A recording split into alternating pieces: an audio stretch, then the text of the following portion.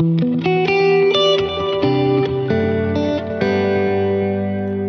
January 23rd. This is the one-year Bible tour.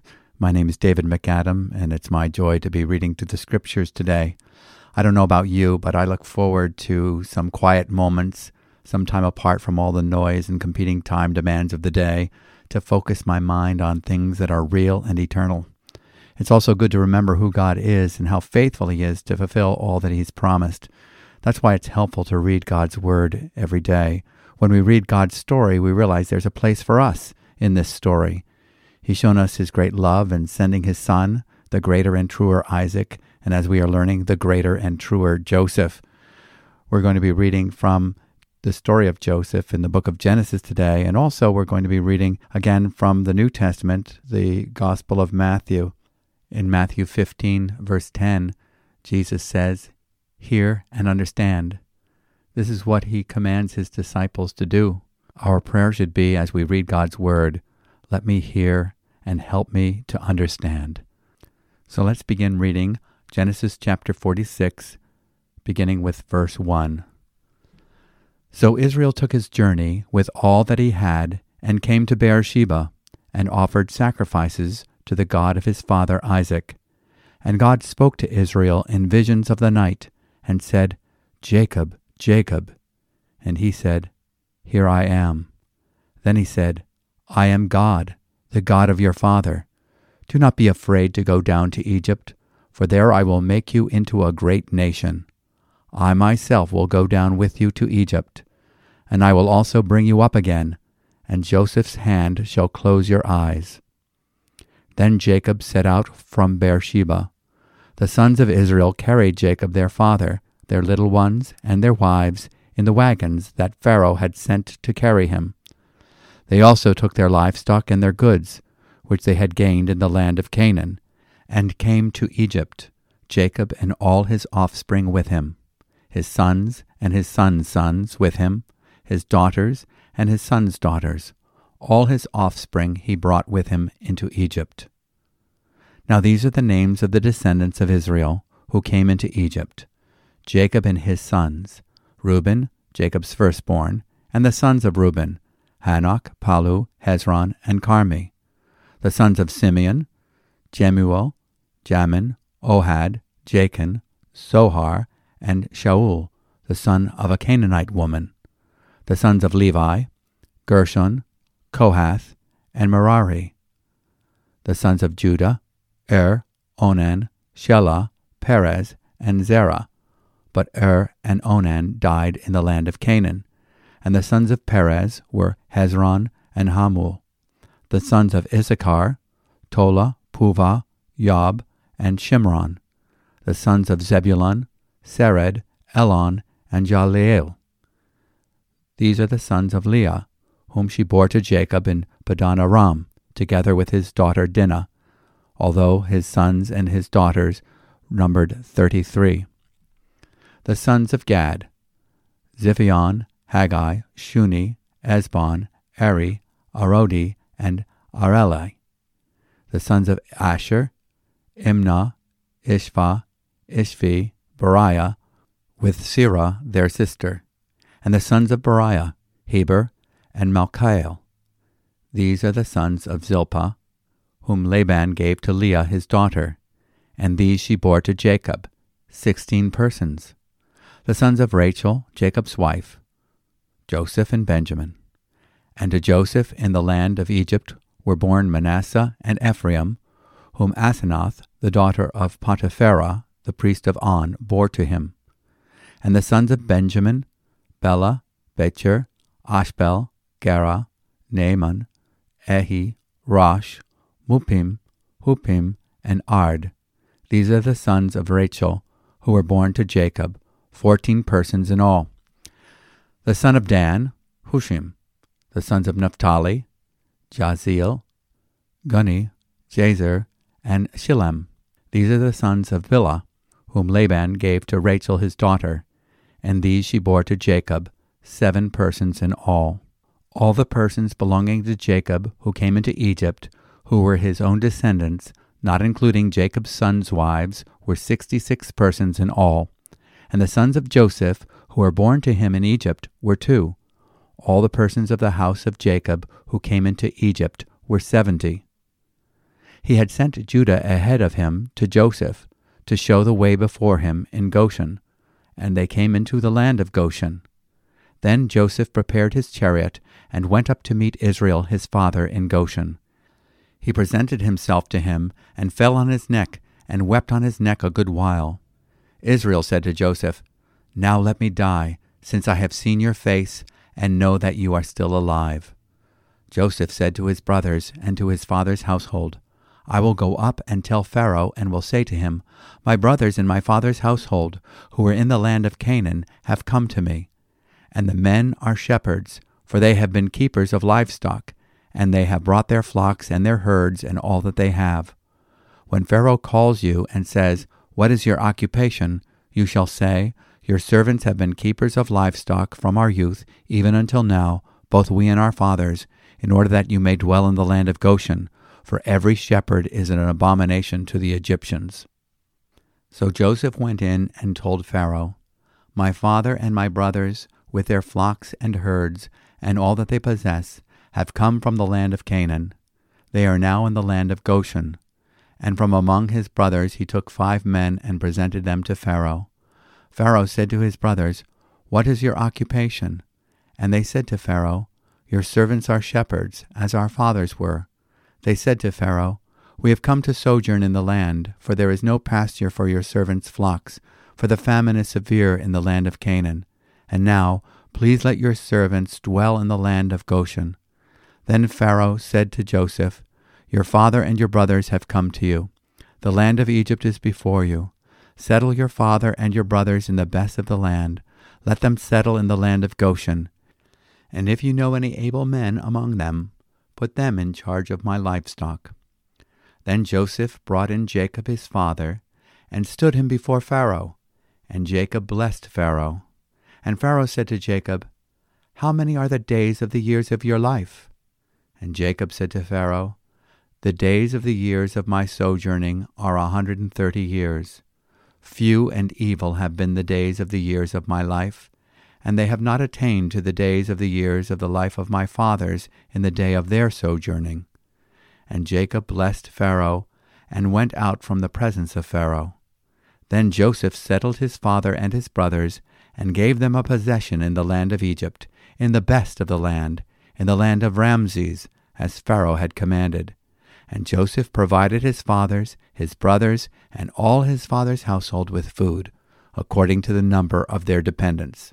Now there was no food in all the land, for the famine was very severe, so that the land of Egypt and the land of Canaan languished by reason of the famine.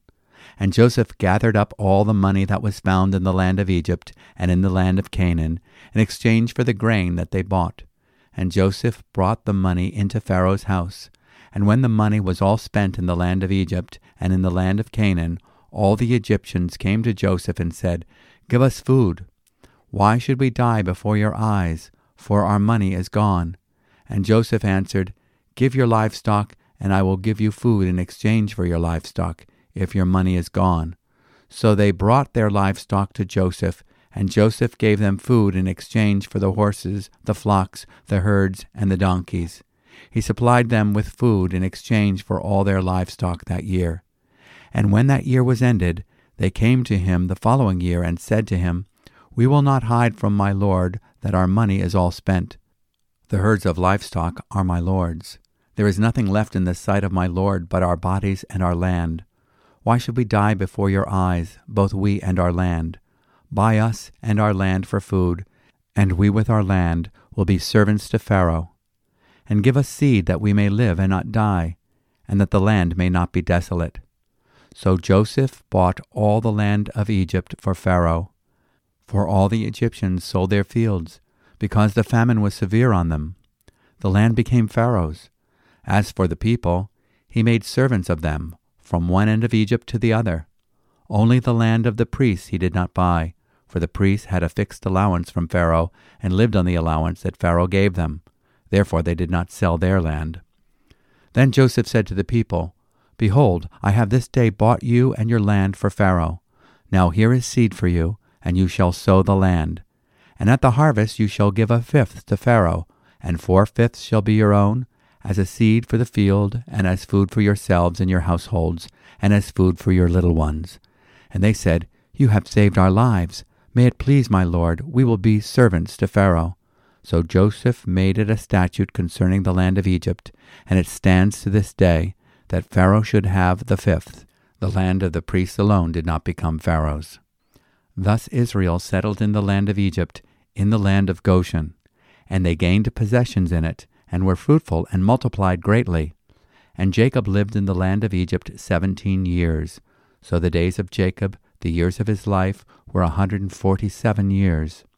And when the time drew near that Israel must die, he called his son Joseph and said to him, If now I have found favor in your sight, put your hand under my thigh and promise to deal kindly and truly with me. Do not bury me in Egypt, but let me lie with my fathers. Carry me out of Egypt and bury me in their burying place. He answered, I will do as you have said. And he said, Swear to me. And he swore to him. Then Israel bowed himself upon the head of his bed. So in this portion we see how Jacob and his sons are settling in Egypt. And this develops the story that will eventually lead to the book of Exodus. In Genesis 46:2, God speaks to Jacob in visions of the night and calls him to attention with a double salutation, Jacob, Jacob. This is what the angel of the Lord did when he called out to Jacob's grandfather, saying, Abraham, Abraham, in Genesis 22:11. The Lord would do the same to Moses when he calls him from the burning bush, Moses, Moses, in Exodus 3:4. He would do the same with Samuel the prophet, calling Samuel, Samuel, in 1 Samuel 3:10. Jesus underscored the importance of his statements by using the double salutation also, Jerusalem, Jerusalem, in Matthew 23:37, Martha, Martha, in Luke 10, verse 41, Simon, Simon, in Luke 22:31, and Saul, Saul, in Acts 9, verse 4. The double salutation signals that God has something very important to say. It also marks a turning point in the lives of those whom he calls. God is going to do the work of making the sons of Jacob into a great nation. In Genesis 46, verse 3, he said, I am God, the God of your father. Do not be afraid to go down to Egypt, for I will make you a great nation there. I will go down with you to Egypt, and I also surely will bring you up again, and Joseph will close your eyes. In verse 27, he says, all the persons of the house of Jacob who came to Egypt were 70. It's an interesting observation to see that Jacob had 12 sons, and then his tribe increased to a household of 70 when they started their life in Egypt. In Genesis 46:27, after 400 years, they became a great nation. Similarly, Jesus chose 12 disciples in Matthew 10, verses 1 and 2, and Mark 3, verse 14, and Luke chapter 6, verse 13, and John chapter 6, verse 67. He then sent out the 70 in Luke 10, verse 1. After his death, burial, resurrection, and ascension, he gives the Holy Spirit to reproduce his life through the communication of the gospel to the uttermost parts of the earth. Those who believe his word become a holy nation. In 1 Peter 2:9. Jacob senses his life has come to a completion when he sees Joseph face to face, seeing that he still is alive. In verse 30, then Israel said to Joseph, Now let me die, since I have seen your face, that you are still alive. He has a sense of satisfaction, much like Simeon when he beholds the Christ child in the Gospel of Luke chapter 2, verses 25 to 35. And there was a man in Jerusalem whose name was Simeon, and this man was righteous and devout, looking for the consolation of Israel, and the Holy Spirit was upon him. And it had been revealed to him by the Holy Spirit that he would not see death before he had seen the Lord's Christ. And he came in the Spirit into the temple, and when the parents brought in the child Jesus to carry out for him the custom of the law, then he took him into his arms and blessed God and said, Now, Lord, you are releasing your bondservant to depart in peace, according to your word. What a blessing it was for Israel to know that his son Joseph was alive. His joy is a foreshadowing of the joyful song of believers who discover the risen Christ. Life is worth living just because he lives. The sons of Jacob are prompted to answer Pharaoh's question about their livelihood by telling him that they tended livestock. This was a profession that was looked down upon by the people of Egypt in Genesis 46, verse 34, but one that is highly esteemed in God's economy. Shepherds can relate to our covenant-keeping God. In Psalm 77:20, "You led your people like a flock by the hand of Moses and Aaron." Psalm 80, verse 1, "O give ear, shepherd of Israel, you who lead Joseph like a flock, you who are enthroned above the cherubim, shine forth." Psalm 95, verse 7, "For he is our God, and we are the people of his pasture, and the sheep of his hand." Psalm 100, verse 3, "Know that the Lord himself is God. It is he who has made us, and not we ourselves. We are his people, and the sheep of his pasture." We highly value the Good Shepherd, Jesus, in John chapter 10, who rescues all of us who, like sheep, have gone astray, in Isaiah 53, verse 6. Joseph administrated the distribution of food in the remaining years of famine and saved his people from starvation. Jacob describes his 130 years as the years of my pilgrimage in Genesis 47:9. He lived 17 more years after arriving in Egypt and died at the age of 147. He lived to see his family prosper in the land of Goshen. The family did so well in Egypt, you could understand why they would want to live there forever. Jacob would not see the hard bondage that future generations of Israelites would experience in slavery. His final request, however, was that he not be buried in Egypt, but in the promised land with his father Isaac and grandfather Abraham. It was not comfort or sentiment that caused Jacob to request to be buried in Canaan, but the fact that he had the promised land in his heart. He knew that his people's future would not be in Egypt, no matter how promising the situation looked at the moment or in the foreseeable future. He was a man of faith whose future was bound up with the promises of God. What a great example this is for us. Is your heart bound to the temporal comforts of this world, or to the eternal treasure promised in heaven? And now we'll be reading from the Gospel of Matthew in the New Testament, Matthew 15, beginning with verse 1. Then Pharisees and scribes came to Jesus from Jerusalem and said, "Why do your disciples break the tradition of the elders? For they do not wash their hands when they eat." He answered them, "And why do you break the commandment of God for the sake of your tradition? For God commanded, 'Honor your father and your mother,' and whoever reviles father or mother must surely die. But you say, if anyone tells his father or his mother, 'What you would have gained from me is given to God,' he need not honor his father. So for the sake of your tradition, you have made void the word of God. You hypocrites! Well did Isaiah prophesy of you when he said, 'This people honors me with their lips, but their heart is far from me. In vain they do worship me, teaching as doctrines the commandments of men.' And he called the people to him and said to them, 'Hear and understand. It is not what goes into the mouth that defiles a person, but what comes out of the mouth. This defiles a person.' Then the disciples came and said to him, 'Do you know that the Pharisees were offended when they heard this saying?' He answered, 'Every plant that my heavenly Father has not planted will be rooted up. Let them alone. They are blind guides. And if the blind lead the blind, both will fall into a pit.' But Peter said to him, 'Explain the parable to us.' And he said, 'Are you also still without understanding? Do you not see that whatever goes into the mouth passes into the stomach and is expelled? But what comes out of the mouth proceeds from the heart, and this defiles a person. For out of the heart come evil thoughts, murder, adultery, sexual immorality, theft, false witness, slander. These are what defile a person, but to eat with unwashed hands does not defile anyone." And Jesus went away from there and withdrew to the district of Tyre and Sidon. And behold, a Canaanite woman from that region came out and was crying, "Have mercy on me, O Lord, Son of David. My daughter is severely oppressed by a demon." But he did not answer her a word.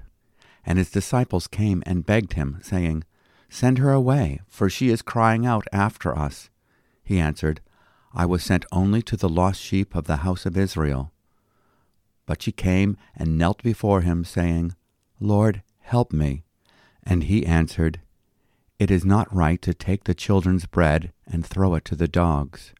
She said, "Yes, Lord, yet even the dogs eat the crumbs that fall from their master's table." Then Jesus answered her, "O woman, great is your faith. Be it done for you as you desire." And her daughter was healed instantly. So what is happening here? Jesus rebukes the Pharisees for their hypocrisy when they upbraid him for breaking the traditions of the elders by not observing their rules about hand-washing. The Pharisees, out of their religious zeal, added to the law many additional rules and stipulations which obscured and eclipsed the meaning of the law. Jesus rebukes them for making void the word of God for the sake of upholding their traditions.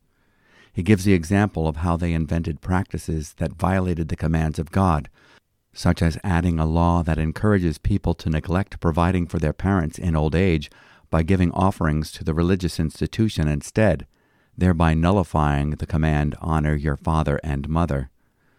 Jesus reminds his disciples that the law of God reveals and applies to the condition of our hearts. It was not meant to be a means of measuring one's own goodness by external conformity to religious rules. The heart of the human problem is the problem of the human heart. Jesus said, "For out of the heart come evil thoughts, murders, adulteries, fornications, thefts, false witness, and slanders," in Matthew 15:19. Jesus came to give us needed heart surgery. He came to grant repentance and faith. In Ezekiel 36, verse 26, we read, "Moreover, I will give you a new heart, and put a new spirit within you, and I will remove the heart of stone from your flesh, and give you a heart of flesh.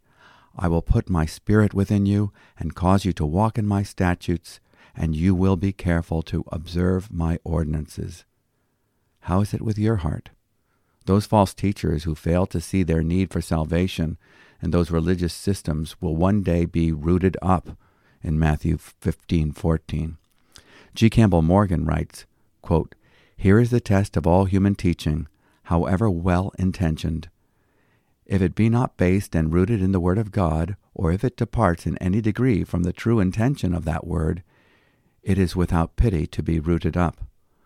By this test, we need ever to try our traditions, customs, habits, rules, and regulations."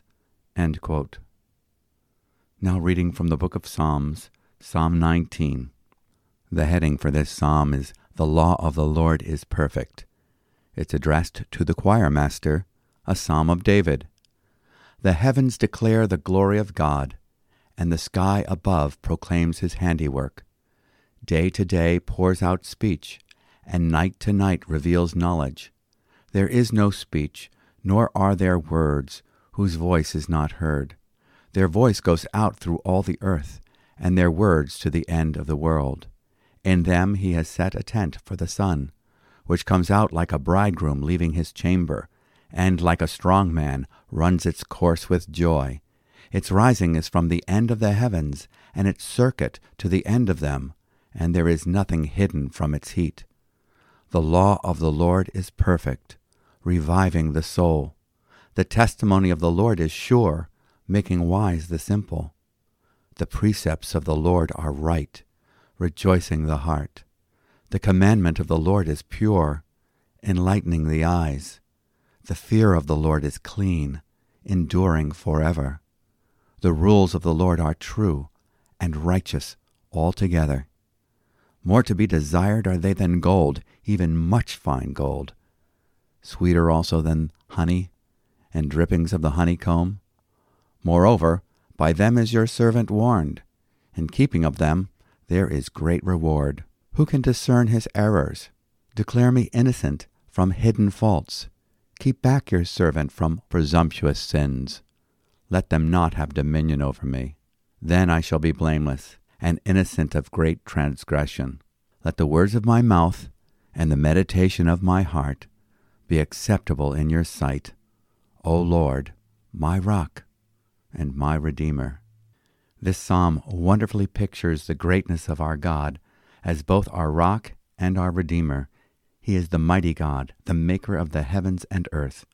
But he is also the gracious God who redeems us through the power of his word. The knowledge of God's glory is declared through the wonders of the universe. The heavens are telling of the glory of God, and their expanse is declaring the work of his hands. Day to day pours forth speech, and night to night reveals knowledge. The heavens declare the glory of God. No matter what your native language may be, the creation indisputably speaks of God's existence. In Psalm 19, verses 1-6, and in Romans chapter 1, verse 20. The knowledge of God's glory comes also through the Word, in verses 7-11. Think of what God graciously does as our Redeemer through the agency of the Scriptures, his holy Word. He revives the soul, makes wise the simple, rejoices the heart, enlightens the eyes, and gives us an unfailing revelation of God's greatness. The Word of God warns us and transforms us. His Word is a searchlight that exposes hidden faults, presumptuous sins, and vain speech. The law convicts us of our need for a Savior and points to God's perfect provision for a full salvation through the prophesied Lamb of God. It is no wonder that the psalmist says that God's word is to be desired more than gold in Psalm 19:10. And now for our daily proverb. We're reading from Proverbs chapter 4, verses 14-19. Do not enter the path of the wicked, and do not walk in the way of the evil. Avoid it. Do not go on it. Turn away from it, and pass on. For they cannot sleep unless they have done wrong. They are robbed of sleep unless they have made someone stumble. For they eat the bread of wickedness and drink the wine of violence. But the path of the righteous is like the light of dawn, which shines brighter and brighter until the full day. The way of the wicked is like deep darkness. They do not know over what they stumble. So as we reflect upon that passage, we need to ask ourselves, what road will we travel today? Both roads have promise. One leads to a greater understanding, illumination, peace, and salvation. The other one leads to greater darkness, foolishness, stumbling, and destruction. So the question is, whose promise are you believing, and what promise are you following? Let's pray. O Lord, you have spoken of your infinite power and creativity through the work of your hands. The created universe declares your glory. You have spoken of your mercy and grace through your merciful condescension to take on a body such as ours, to salvage rebels like ourselves. You, who have spoken in the past through the prophets, have spoken fully and finally in the person of your Son, who loved us and gave himself for us on the cross. Thank you for revealing the heart of the law. We rejoice that you are not just our rock, but our Redeemer. We rejoice that you, the lawgiver, have given us your Spirit to be the lawkeeper in our hearts. Thank you for fulfilling your promise, reviving our souls and enlightening the eyes of our heart's understanding. Every day with you is sweeter than the day before. Keep us abiding in you. You shine your light more fully on our pathway as we trust you. We anticipate that day when your light will shine on us to the full, that day when we see you face to face. In Jesus' name, amen. It's been a blessing to spend time together in God's Word today, and I hope that this podcast continues to be an encouragement to you, helping you to stay at it, reading the Bible with daily doses of eternal truths. The Apostle Paul reminds us in Romans chapter 12, don't let the world around you squeeze you into its own mold, but let God remold your minds from within, so that you may prove in practice that the plan of God for you is good, meets all his demands, and moves toward the goal of true maturity. That's the J.B. Phillips paraphrase of the New Testament, Romans chapter 12, verse 2. Don't forget to subscribe to this one-year Bible tour guide podcast wherever you get your podcasts, as it will help you to be prompted whenever a new episode is ready. And you can always get a written copy by email by subscribing at our own website, newlife.org. My name is David McAdam, and you can contact me by email writing podcast@newlife.org. My email address is podcast@newlife.org. So until next time, the Lord bless you and keep you. The Lord make his face shine on you and be gracious to you. The Lord lift up his countenance on you and give you peace. Shalom.